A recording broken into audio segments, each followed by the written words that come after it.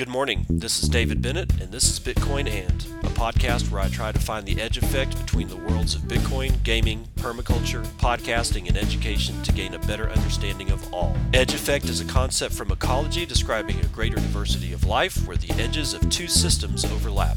While species from either system can be found at the edge, it is important to note there are species in the overlap that exist in neither system, and that is what I seek to uncover. So join me in discovering the variety of things being created as Bitcoin rubs up against other systems.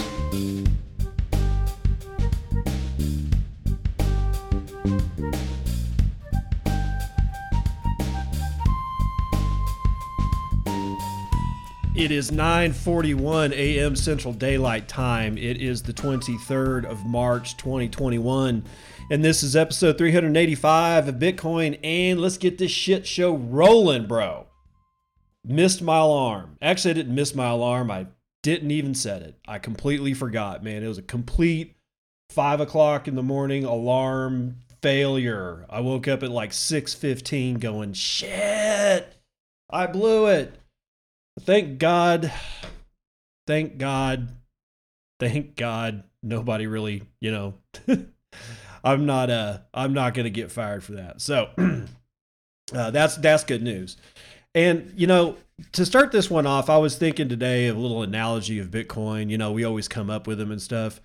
And I was thinking about, you fall down the Bitcoin rabbit hole is definitely a credible way to talk about how it is that this thing sucks you in. Another one is, Bitcoin is a virus. Totally applicable. But I started thinking, and this isn't going to hold, and I don't mind. It's not going to, we're not going to meme this shit into existence. But there are 650 different known species of carnivorous plants. One of them is shaped like a vase that's got a cover on it. And a wasp goes around the flower and finds this opening at the base of the cover because the cover kind of extends. It's called a cobra lily. So there's like the body that comes up like the cobra's body, and then it kind of hoods over and makes like a little kind of like a cupped shelf on top of it, like a cobra hood, right? And then right underneath that shelf is a hole. Everything else is completely, is one kind of, vase shape. And the wasp finds the hole in the bottom and goes in. And that's when all the magic happens. So I was thinking about that this morning.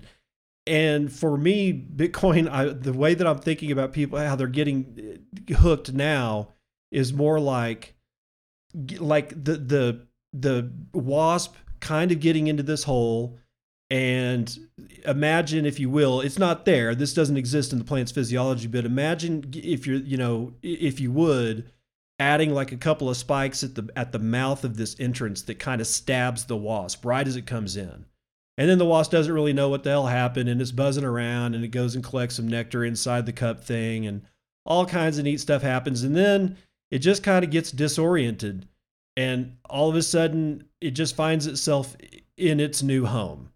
And it just never leaves and gets digested by the plant and becomes part of the ecosystem of all the other plants and trees and non-carnivorous plants and bushes through soil mycorrhizae, fungi, connecting all the plants. It's like a huge communications network, and you literally leave your body at this point being a basically a metaphor for all the shit that's wrong in the world.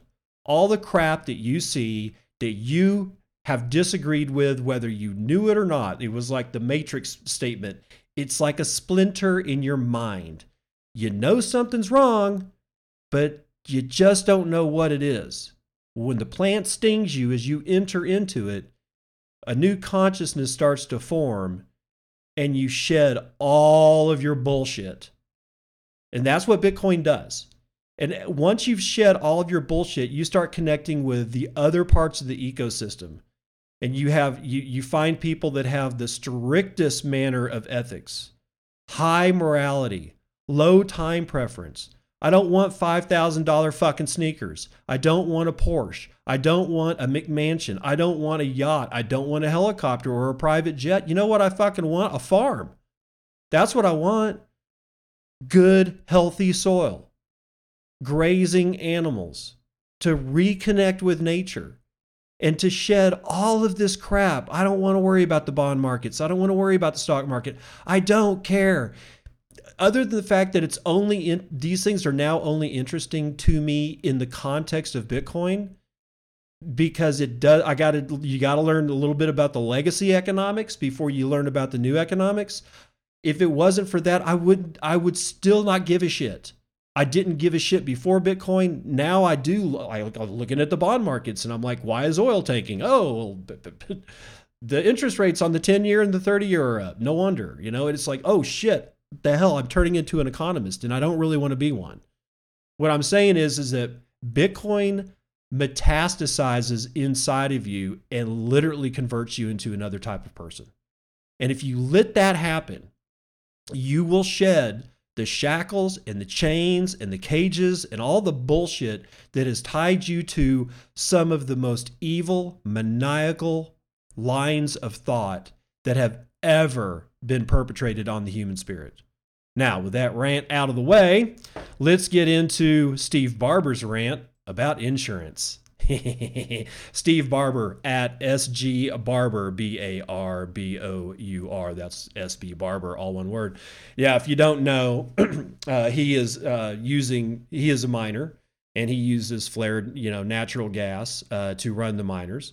And he's doing real well. He's getting to the point now where he's looking for an insurance company to insure his company that fabricates mining containers. They're just, from what I understand, they're just pre-built, preloaded mining containers that he can just sell to somebody to plug into whatever electrical source that they have, and it's probably going to be flared natural gas or other resources. But here's what he has to say about trying to get insurance on that company. Literally, 0 insurance brokers so far can help me with insurance for a Bitcoin mine fabrication company.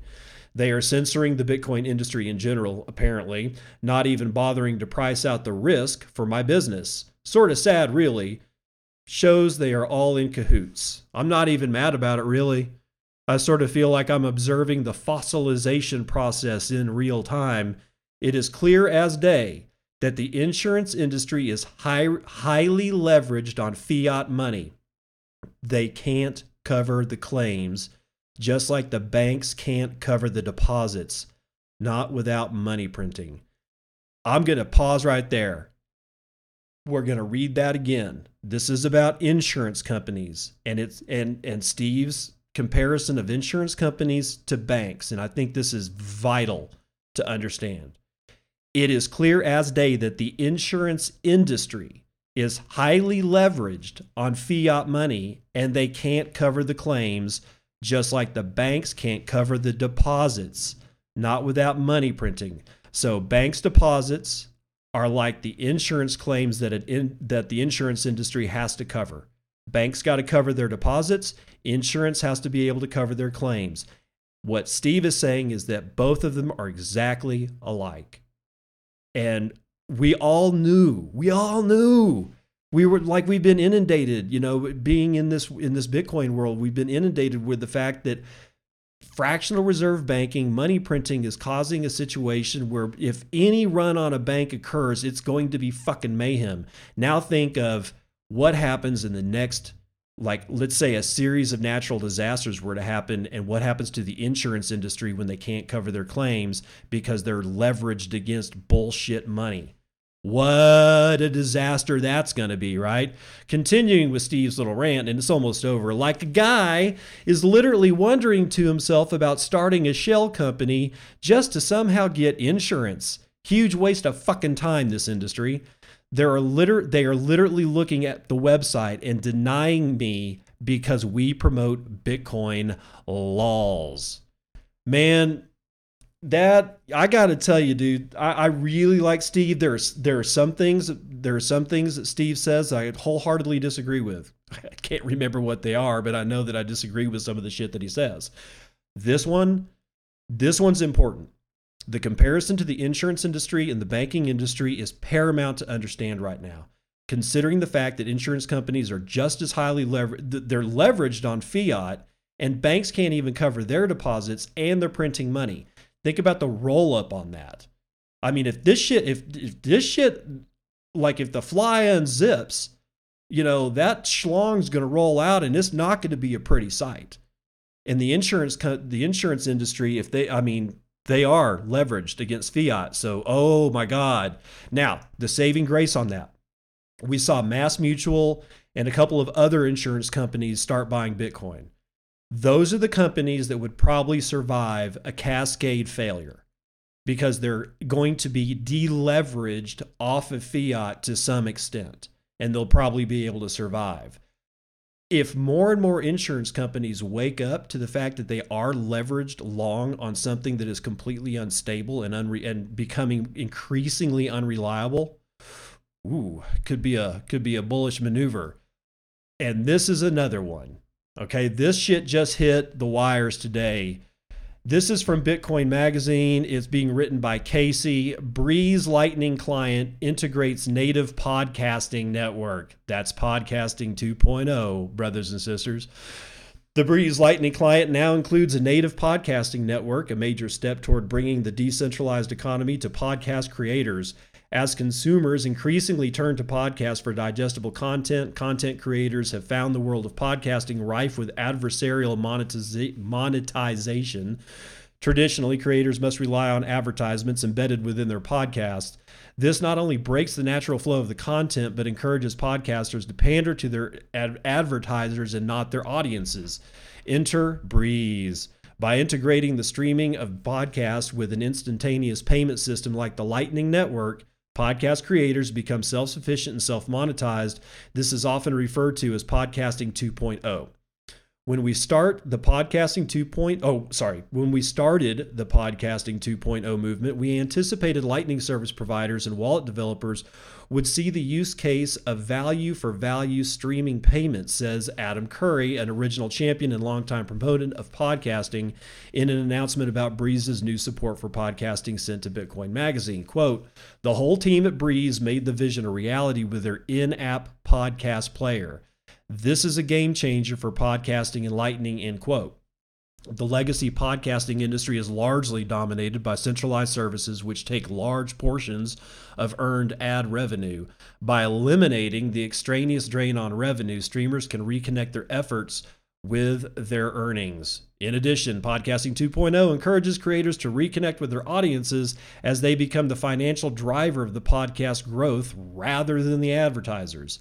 Streaming sats to podcasters is a great example of how we can expand the P2P Lightning economy into many new areas, Breeze CEO Roy Scheinfeld explained in the announcement. Quote, "The fact that users carry a Lightning node in their pockets adds a lot of freedom, and it can really improve our overall quality of life," end quote.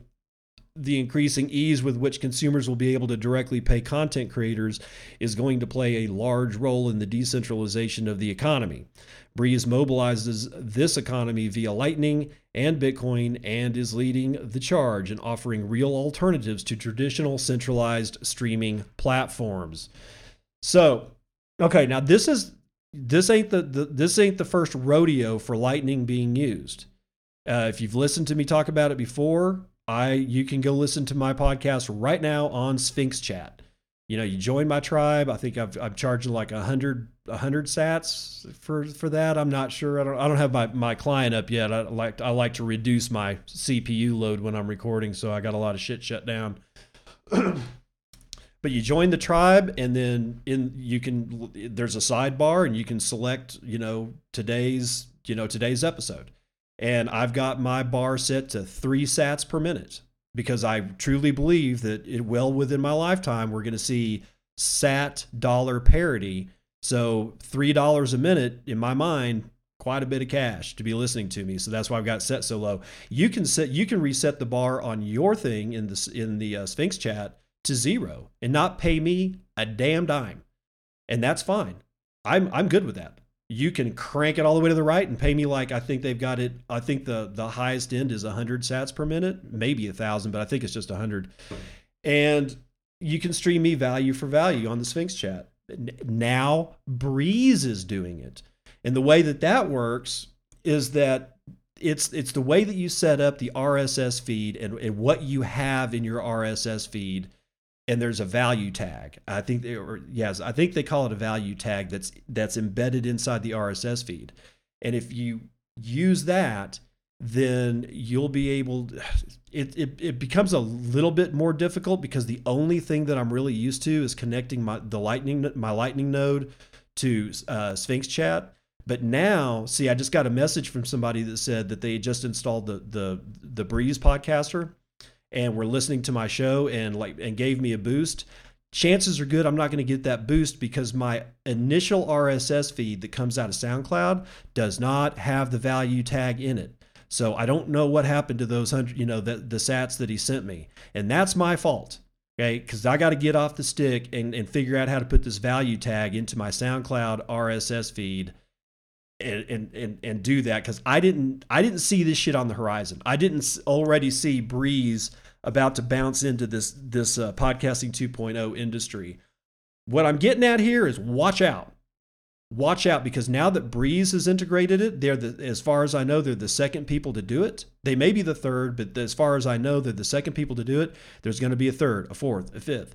And if people are listening to my podcast from somewhere other than Sphinx Chat, I'm not going to be able to get the value. So it's now up to me to make sure that I've got that RSS feed set to where no matter what platform you're listening to it on, if that platform allows you to boost me with sats or stream me sats, then and only then will I get it. At least that's the way that I understand it. I need to get in touch with Adam, and I honestly wish their documentation was a little bit better, but they're a little bit busy.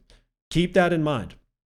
If you want to do something for the industry and you don't know how to code, you don't know how to program, you don't know how to make a web page, some people are really good at writing manuals. And if that's what you do and that's what you do well, then go to Adam Curry and say, I am willing to figure out how you do your shit and translate that into an easy to read manual that is step 1, step 2, step 3, step 4, step 5, and boom, and make it work. And people will start asking you to do more stuff. I guarantee it, man. There is a dearth of quality manuals insofar as how to do some of this stuff, and it's coming fast, y'all. It is coming fast. Now, into a little bit of mining stuff. Bitcoin miner Greenridge Generation to go public through merger with Support.com. This is out of Bitcoin Magazine, written by Casey as well. Greenridge Generation Holdings Incorporated, parent company of Greenridge Generation LLC, a vertically integrated Bitcoin mining operation, announced today that it plans to go public via a merger with Support.com. The agreement would be the first to bring a self-sufficient power-generating Bitcoin mining operation to the stock market, according to the release. Quote, this merger is an important next step for Greenridge as we build upon our existing integrated and proven platform for Bitcoin mining and generation of lower carbon affordable power, says Greenridge's CEO Jeff Kurt in the release. By integrating the power generation aspect of Bitcoin mining into their business, Greenridge sidesteps the energy variables that traditionally complicate Bitcoin mining. The company also boasts low fixed cost shared between its power generation and Bitcoin mining operations. In addition, Greenridge's upstate New York location provides access to some of the lowest cost natural gas in North America, resulting in an average mining power cost of approximately $22 per megawatt hour, states the release. Man, that's actually really damn cheap. As Bitcoin mining grows in North America, it is increasingly incentivizing energy producers like Greenridge to allocate excess resources to an economically rewarding practice like mining. The plant Greenridge operates is capable of generating 106 megawatts via natural gas. Currently, 19 megawatts is directed to mining capacity, to be expanded to 85 megawatts by the end of 2022, according to the press release. The merger would contribute to a growing list of public entities converting excess power to Bitcoin mining, and would be the first time in which the entire operation from energy generation to the mining process is owned by the same firm. So you're seeing vertical integration in the mining and power generation business. Let's do that again. let's just say it one more time. You're seeing vertical integration in mining and power generation. Now, power generation at that point, they could just be buying their natural gas from, cheap sources, or they can generate that gas themselves. And that's where people like Steve Barber come in, and Great American Mining, and the people that are working with oil producers directly. You're going to see that's what Marty Bent was talking about. You're going to see vertical integration from pulling it out of building the wellhead, which means boring the ground, doing the stuff, putting the wellhead on it, all the way to throwing it into electrical generation units, and then on to mining. You're going to see a full stack vertical integration from ground to Bitcoin. And it's going to be freaking marvelous. And the news just gets better because Hut 8 is to join Foundry USA Pool and adds 14,400 machines with 5,000 more to follow. This looks like it might be from EINpresswire.com, and this was written today. Foundry USA's pool seamless integration with DCG subsidiary Genesis will enable Hut 8 to maximize Bitcoin mining yield. One of North America's oldest, largest, and most innovative Bitcoin miners, and Foundry Digital LLC, a wholly owned subsidiary of Digital Currency Group, focused on digital asset mining and staking, jointly announced that Hut 8 is now mining on Foundry USA Pool. Hut 8 has added a portion of its total fleet, 14,400 Bitcoin mining machines and over 0.81 exahashes of compute power to Foundry USA Pool. The company is also planning to deploy an additional 5,000 more machines by August of 2021, meaning Hut 8's compute power generated on Foundry USA Pool will amount to over 1.2 exahashes by August. To cater to the needs of large mining customers such as Hut 8, which currently holds more self-mined Bitcoin than any other publicly traded Bitcoin miner in the world, Foundry USA Pool offers miner treasury management services, an additional set of services that derive from the pool's seamless integration with DCG subsidiary Genesis. Among those services is an option to generate yield in Bitcoin on the mined BTC, which allows clients to maximize the overall BTC yield of their operations. Other Genesis powered products include high security custody, BTC collateralized lending, derivative products, and seamless liquidation. Let's stop for just a second and add to what I was saying about what Marty Bent has basically talks about not every once in a while, quite a bit, in fact.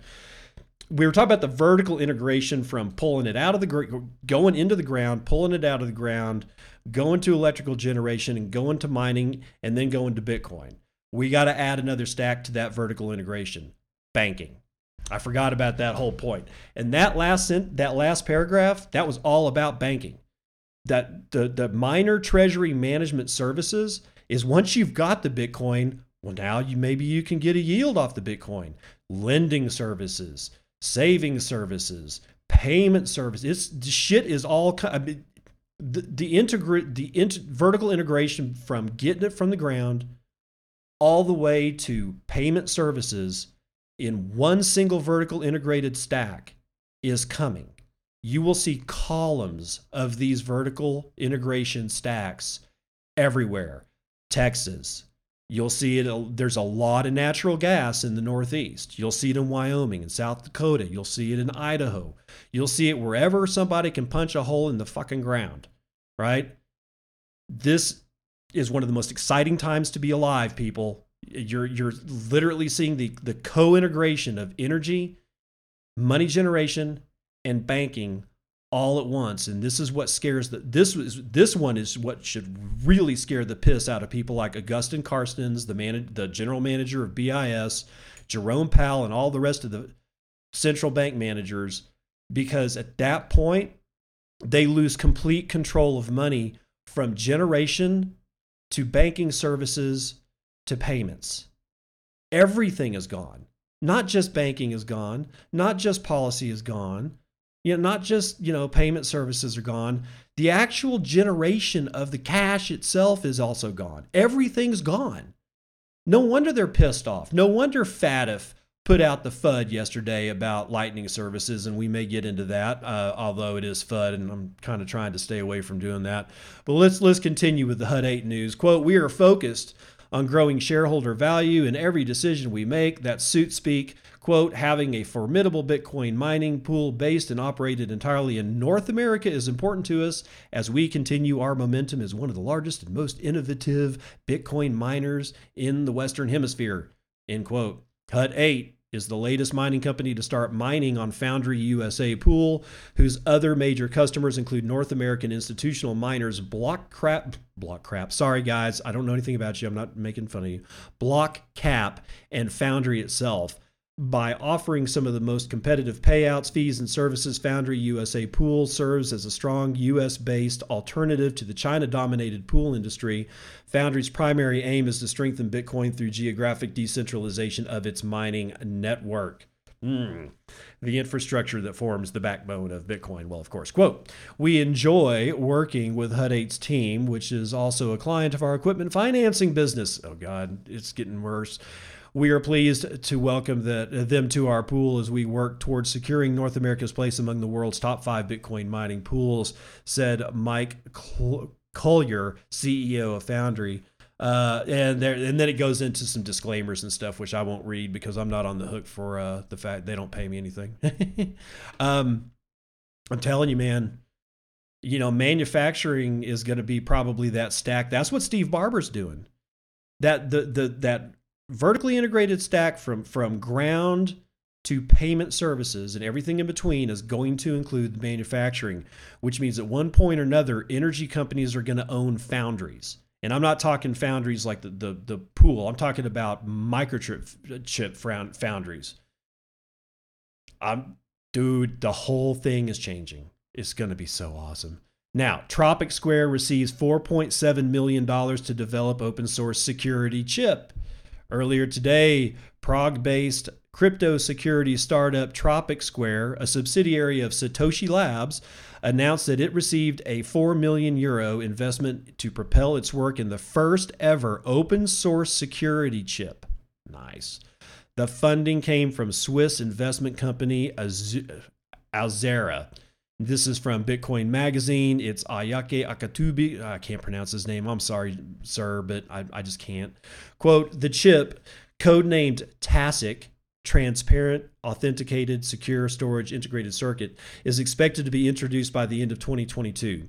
And it is already clear that it will be used in one of the most popular crypto hardware wallets, Trezor, also made by Satoshi Labs, according to a Tropic Square press release and to Bitcoin Magazine. Satoshi Labs users community has been requesting a secure element chip inherently designed to prevent unauthorized access and protect sensitive data. The closed source security chip chips that are often used in hardware wallets can be viewed as vulnerabilities in the custody of Bitcoin, as the community cannot audit a critical piece of security that is protecting their funds.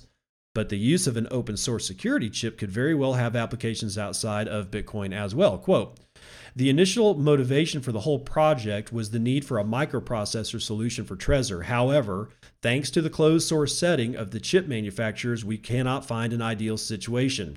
Marek Palintis, CEO of Satoshi Labs, per the press release, said, quote, "We believe that this revolutionary chip can succeed outside of the realm of cryptocurrency," end quote. According to the release, manufacturers of security chips force their clients to sign non-disclosure agreement contracts. Hence, if the manufacturer's users discover a problem, it becomes legally impossible for them to take this to the media in order to warn others of the risk with such a product. Such legal complications, along with a long list of known security concerns, are among the reasons that Tropic Square has decided to pursue the TASIC architecture. So there you go. Now, finishing this one side of the show up, Jerome Powell, "Bitcoin is a substitute for gold, not the dollar." Thomas M. tells us about it, btctimes.com. "The public needs to understand the risks associated with Bitcoin," according to Federal Reserve Chair Jerome Powell during a webinar hosted by the Bank of International Settlements on Monday. Powell said that the Fed prefers to refer to cryptocurrencies as crypto assets rather than currencies, as their volatility make them unsuitable as actual currencies. Quote, crypto assets are highly volatile, see Bitcoin, and therefore not really useful as a store of value. And just picture in your mind the background of the loss of purchasing power of the dollar since 1913 till now. We can get about 2 cents, maybe $2 of value out of $100 in 1913. So that's not, whatever. Anyway, they're not backed by anything, he says. They're more of an asset for speculation, Powell was quoted as saying. Instead, Bitcoin is, quote, essentially a substitute for gold rather than the dollar, end quote. While the U.S. itself is still contemplating the development of a central bank digital currency, as is already being tested in a pilot program in China, Powell has a strong opinion on stablecoins, which he described as an improvement upon Bitcoin, but not the base of a future financial system. Quote, and the global currency governed by the incentives of a private company is something that will deserve and will receive the highest level of regulatory expectations, end quote. God forbid that we be free. A slave without a neck collar isn't a slave at all, is it, Jerome? For its own digital currency, the Fed has an obligation to be on the cutting edge of research. You're only 12 years behind, and into its development, but, doesn't need to be the first to launch a CBDC. Yeah, lead from behind there, Jerome Powell. The real threshold question for us is, does the public want or need a new digital form of central bank money to complement what is already a highly efficient, reliable, and innovative payments-oriented system? Oh my God! Lie to me some more, Jerome. This is not efficient. It's not innovative. This is all bullshit. The only thing that's important about this story is that he says the sentence, Bitcoin is essentially a substitute for gold rather than the dollar. What is Jerome doing at this moment? He's throwing gold under the bus as a store of value. Now, I'm not the biggest fan of gold, but I don't hate it either. If you've listened to the show for any length of time, I'm not a gold hater. I think Bitcoin is better. That I make that statement, and I'll stand by that statement. But I don't think gold is completely valueless. Some people do like jewelry. It is useful in electronics. And for those two aspects alone, we have entirely too much gold on the face of this planet, which is why I think essentially gold's value is about $50 an ounce. I know, you're going to laugh at me. It's okay. I won't blame you. Okay, I can take the slings and arrows.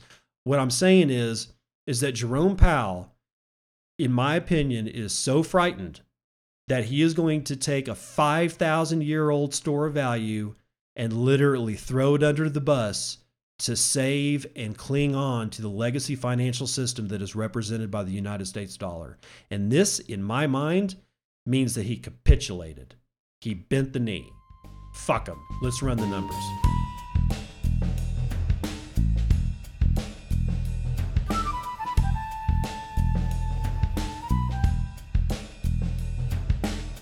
I'm seeing a lot of red in the streets right now, and anything that's to the upside ain't all that great. S&P 500 trading up 0.13%. NASDAQ is up 0.12%. The Dow Jones is down 0.08%. The FTSE's down damn near a full half. Nikkei is down below 0.5%. And the Hang Seng is down a full 1.34%. The Shanghai Index is down damn near a point. That's not good. Now, in bond trading earlier today, before the markets opened, all the yields were looking like they were higher. This is no longer the case. They've all been pushed down. The 10-year is down 0.02%. The 30-year is down 0.011. 5-year is down 0.016. The 2-year did have an increase of 0.002.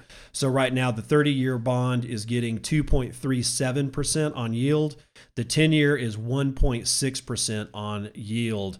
Oil got fucking crushed, man. $58.65. That is a full 4 3/4 point to the downside.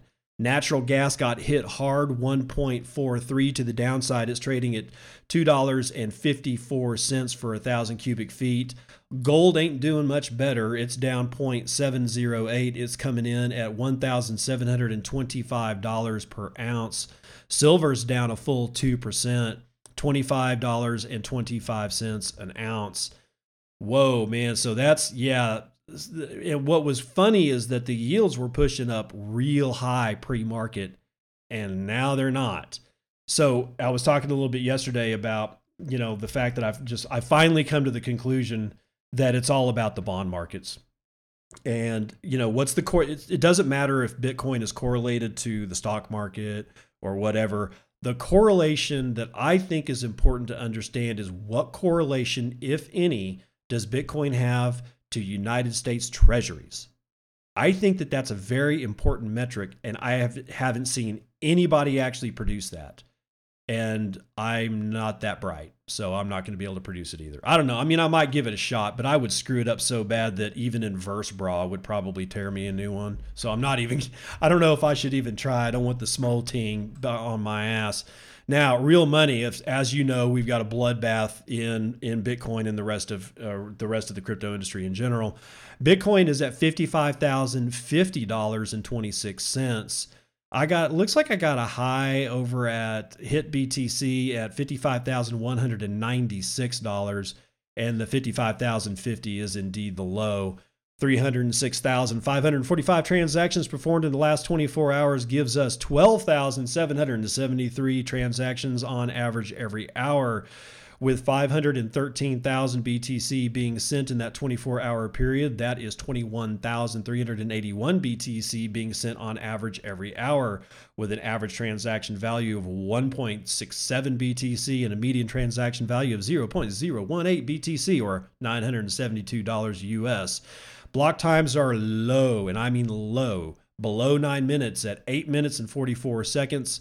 We have 0.5 BTC being taken in fees on a per block basis, and 80.76 BTC being taken in fees overall in the last 24 hours. With a 0.65% bump in hash rate, we are up to 172.4 exahashes per second. Whoop-de-doo. What did Doge do? Ooh, dude, somebody dropped off my shit, bro. Oh, God. XRP is now number 3. I'm looking at BitInfo charts, and the chart will readjust sometimes without me, asking it to, depending on market cap, and it squeezed one of my lines off. Dogecoin is chilling out at 5.5 cents. So Dogecoin is your alt market index. You don't have to worry about the price of Bcash or anything like that. All you need to do is understand what Doge is doing, and that gives you the indicator of the entire shitcoin market. That's why I bring it to you. Now, we have 37,000 transactions that are going to have to onboard 76 blocks to clear. We are down to $1.03 trillion in market capitalization, capturing 9.08% of gold's market cap, and one Bitcoin will buy you 31.5 ounces of shiny metal rocks. We have 18,662,117.59 BTC in circulation at the moment, and Clark Moody has a price at $55,070. There are 1,160.38 BTC in the Lightning Network, and that equals $63.9 million of capacity value, run over 9,848 nodes, representing 40,350 channels. We have a drop in Tor. No, actually, we have a bump in Tor capacity, I think. The percentage of Tor capacity of the Lightning Network, that is the Lightning nodes that are running solely over the Tor network, at 55.2%, and that's 640.68 BTC. And there are 4,149 Tor nodes representing Lightning. That's going to do it for Vitals.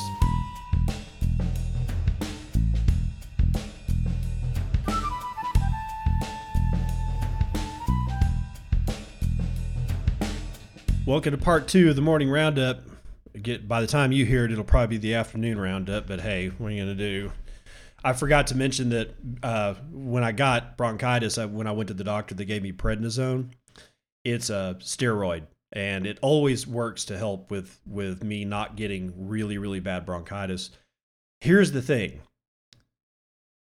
Prednisone is a powerful drug, and I don't think we give it enough credit, man. Dude, that's one of the reasons why I blew through 3 o'clock, 3:30 in the morning, which I normally wake up and am able to go back to sleep. But man, prednisone is wiping me the F out, dude. It's just, oh God, I'm literally sitting in a fog right now after my 5th day of this stuff, and I'm like, I cannot wait to get off of it. Causes weight gain too, so ladies, be aware. If your doctor tells you that you need prednisone, you're probably going to get real hungry. It always does it to me, man.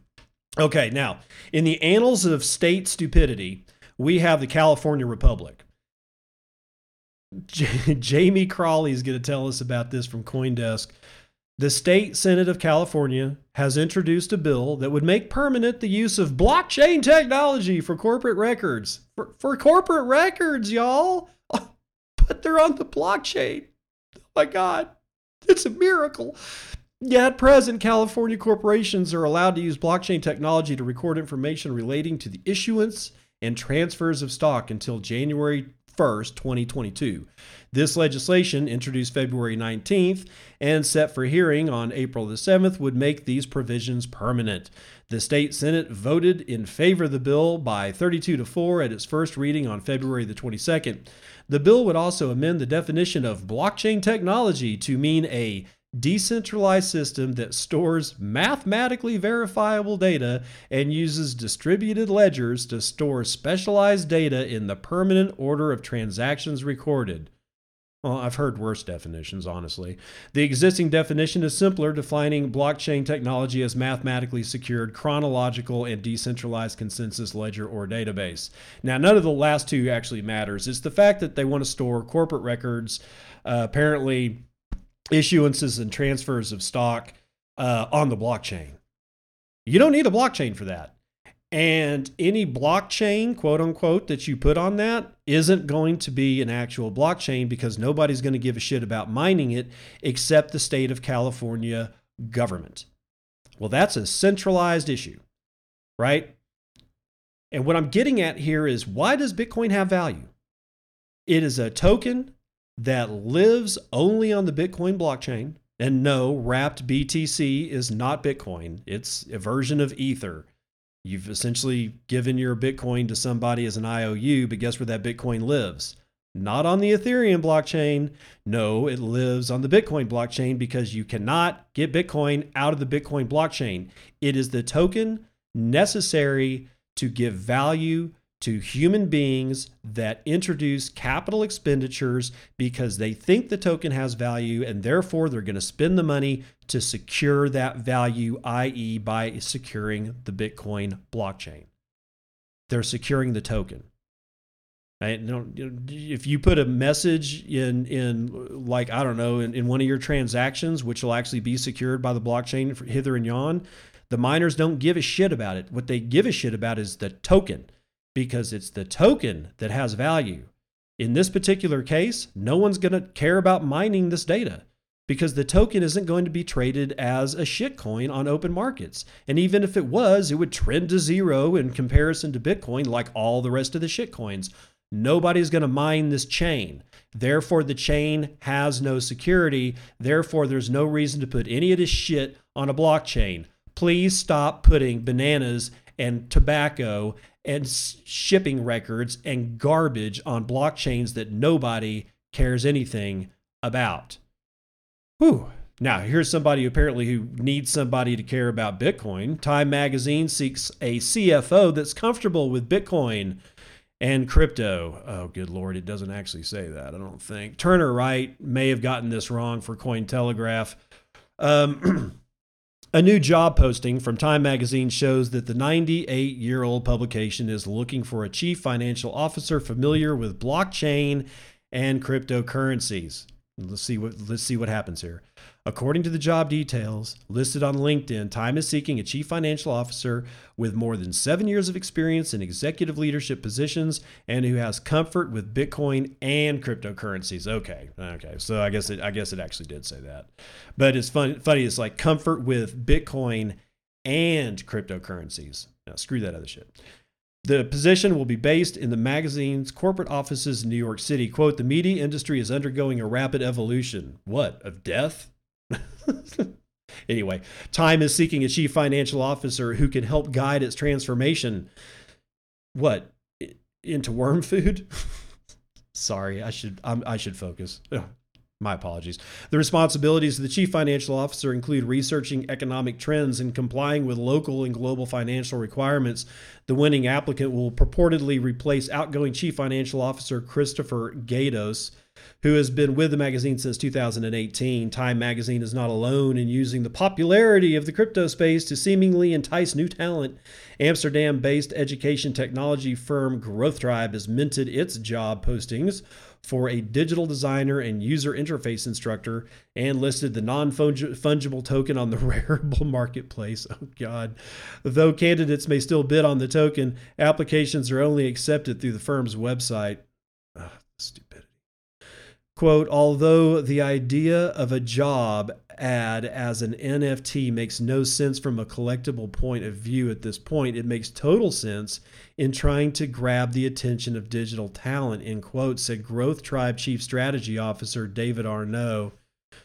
The magazine also seems to be more accepting of blockchain recently. Time announced on Monday that it would be, auctioning 3 non-fungible token digital art pieces inspired by some of its most iconic covers. Time creative director D.W. Pine, who designed one of the covers, described NFTs as a crazy yet lucrative world. And that's why Time is going to die. That and his crappy reporting. No collateral lending protocol Teller opens public alpha to NFT holders. Okay, boys and girls, ladies and gentlemen, we're going to go down this. So just keep in mind this sentence or this question as we read this. What could possibly go wrong?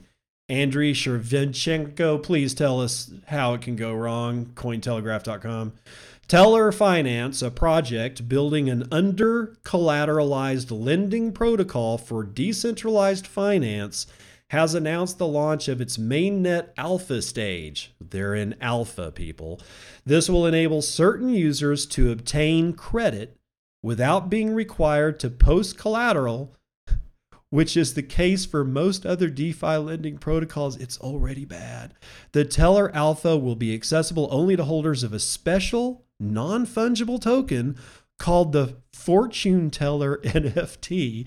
The tokens will be sold on Thursday, with half of the proceeds of the sale going to the protocol's liquidity pools, and the remaining half will be used, you guessed it, to fund development. Only $10 million in total value locked will be allowed during the early stage.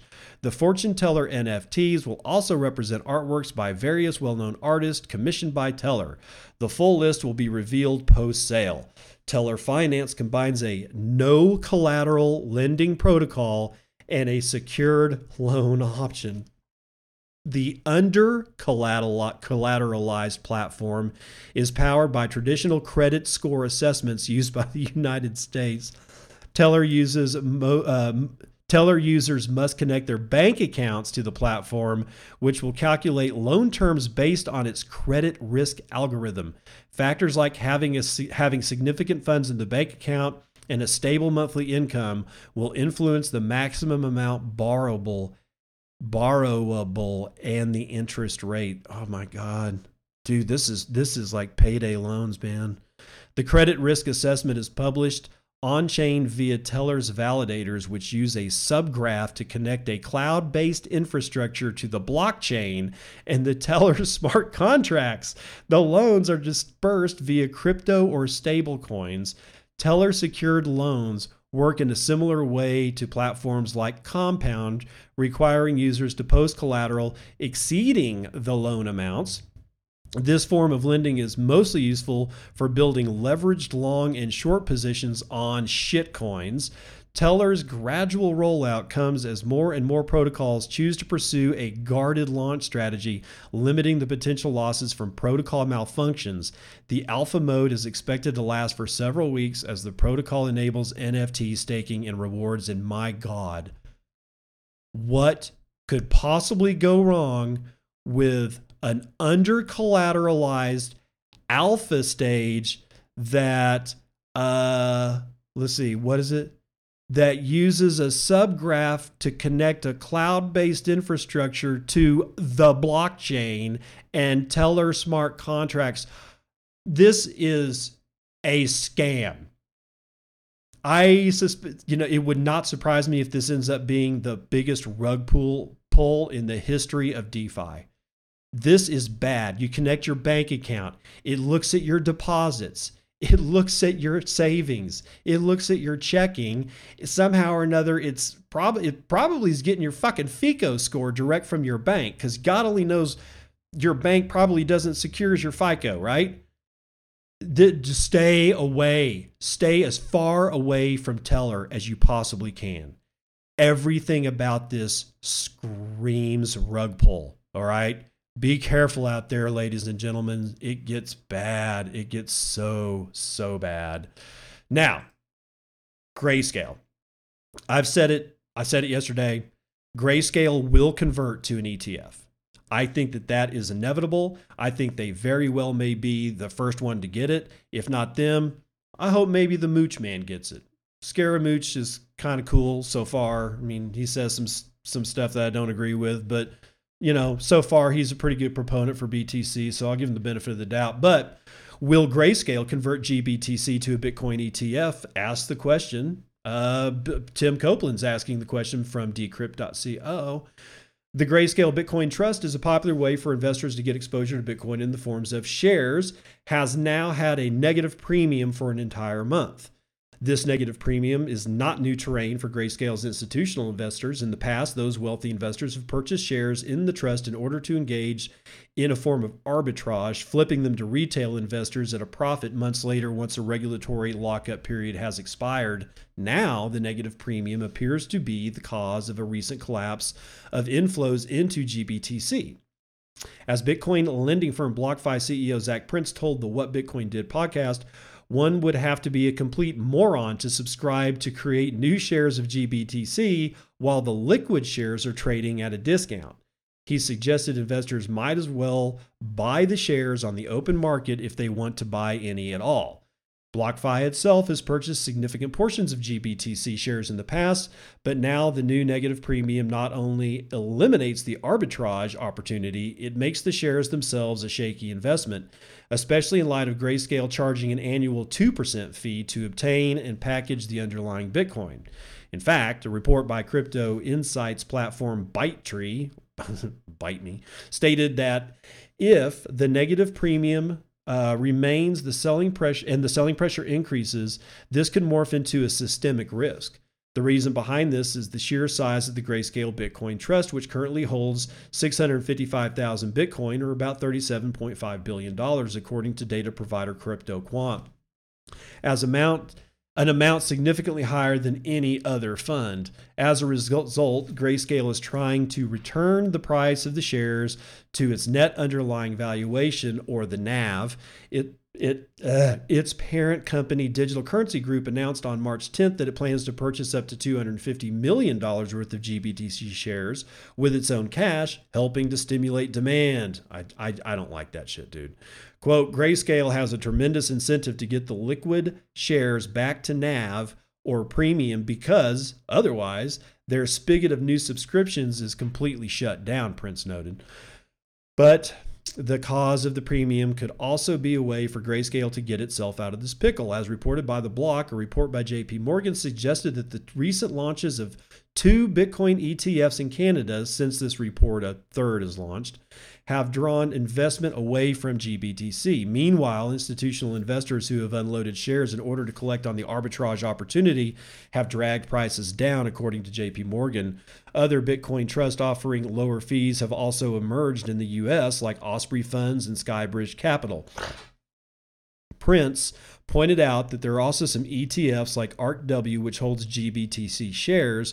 So when ARKW has outflows, it's forced to sell GBTC, which adds again to the selling pressure. But it's the ETF competition that brings about an opportunity for Grayscale. The Grayscale Bitcoin Trust was formed because the U.S. Securities and Exchange Commission has not yet granted any company permission at all to create a Bitcoin ETF. It has repeatedly delayed ETF applications, claiming that the Bitcoin market was just not ready. Like a Bitcoin ETF, the Grayscale Bitcoin Trust was formed as a way to let institutional investors get exposure to the price of Bitcoin without actually owning Bitcoin itself. However, the drawback is that, unlike an ETF, the trust doesn't allow investors to sell their shares to Grayscale and receive the underlying Bitcoin back. Quote, there is currently, for the Grayscale Trust at least, no redemption mechanism, so things can go in, but they can't come out, Prince said. Without a redemption process, there's no way for GBTC owners to swap their shares for Bitcoin. This friction point prevents investors or market makers from returning the shares to the price of the underlying Bitcoin, and it's why Grayscale appears to be looking into creating a Bitcoin ETF. There are hints that Grayscale is planning to introduce some form of Bitcoin ETF with multiple job filings on its career page, seeking to fill roles for ETF specialists. Grayscale CEO Michael Sonnenschein told Decrypt that, quote, if Bitcoin ETFs and other digital currency ETFs were to be allowed by the SEC, it's a safe bet to say that Grayscale would be very interested in operating a fund that draws on our history of operational excellence to meet what we anticipate would be a surge in investor demand, end quote. Continuing, quote, beyond that, we don't discuss future business plans, he said. While no ETF has yet been approved by the U.S. Securities and Exchange Commission, the existing of 3 Bitcoin ETFs in Canada and now one in Latin America, that's the one in Brazil, and multiple Bitcoin electronic traded notes, or ETNs, in Europe, could put pressure on the SEC to change its position. If it does so, Grayscale will be able to join the fray, giving it 2 options going forward. The first option is to convert GBTC into an ETF, which Prince suggested could happen. He said that if this were to occur, it could enable the value of the shares to return to NAV or even to a premium. Messari CEO Ryan Selkis poured cold water on the idea. In a report on March 17th, he pointed out that the SEC has previously issued a cease and desist order against Grayscale and Genesis Global Trading for offering redemptions on an earlier Bitcoin investment vehicle. He also claimed that converting GBTC to a Bitcoin ETF would force it to cut its 2% annual fee, which he described as the exchange's golden goose, something it might be reluctant to lose. It's notable that Grayscale actually completed or contemplated converting the GBTC into a Bitcoin ETF in 2017, but chose not to follow through with the idea at the time.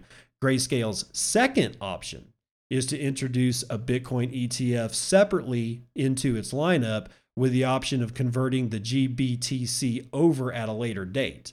This is the strategy currently being used by Skybridge Capital, which has filed for a Bitcoin ETF trust to sit alongside its current Bitcoin fund. Bloomberg Intelligence ETF analyst James Seifert argued that this would be the right move. Quote, there are definitely pros and cons to doing this, but it would allow them to maintain that massive 2% fee on GBTC's $760 million annual at current levels. God, that's a lot of money, man. While taking advantage of their absolutely dominant liquidity lead versus every other traded Bitcoin fund on the planet, he tweeted on March 16th. But until the SEC decides to get off their fucking ass, ain't shit gonna happen. Well, that's not the way that it was actually put in the article, but that's what it is. I think you can bet it would be a terrible bet to say that Barry Silbert and crew over at GBTC doesn't already have a complete portfolio and proposal and all any filings whatsoever, they're already prepped. They are ready to be stamp dated and signed. The second that the SEC gives anybody an actual go-ahead, it is boom on the table. And because of GBT's length of time in the industry, and because of the fact that they haven't completely fallen on their ass, and they seem to be above board, and they seem to be competent in what they're doing and have such a long track record, I would assume that the SEC would give them first dibs on an ETF. That's what I think. I also think that they will probably not convert GBTC directly into an ETF. They will probably do that thing, that second option, where they create a brand new ETF and then allow people to convert their GBTC to the ETF and still maintain some kind of fee structure for the people at GBTC. Not that they need any more money. They've been the only game in town since I think last year. Before last year occurred, they were literally the only thing that you could really do unless you were in Europe. I don't know, man. In either event, that's going to do it for the morning roundup.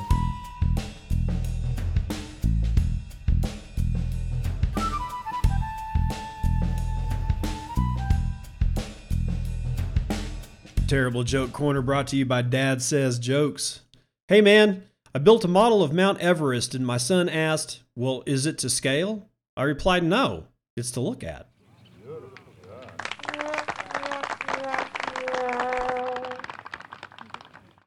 Oy vey. I'll see you on the other side. This has been Bitcoin and I'm your host, David Bennett. I hope you enjoyed today's episode and hope to see you again real soon. Have a great day.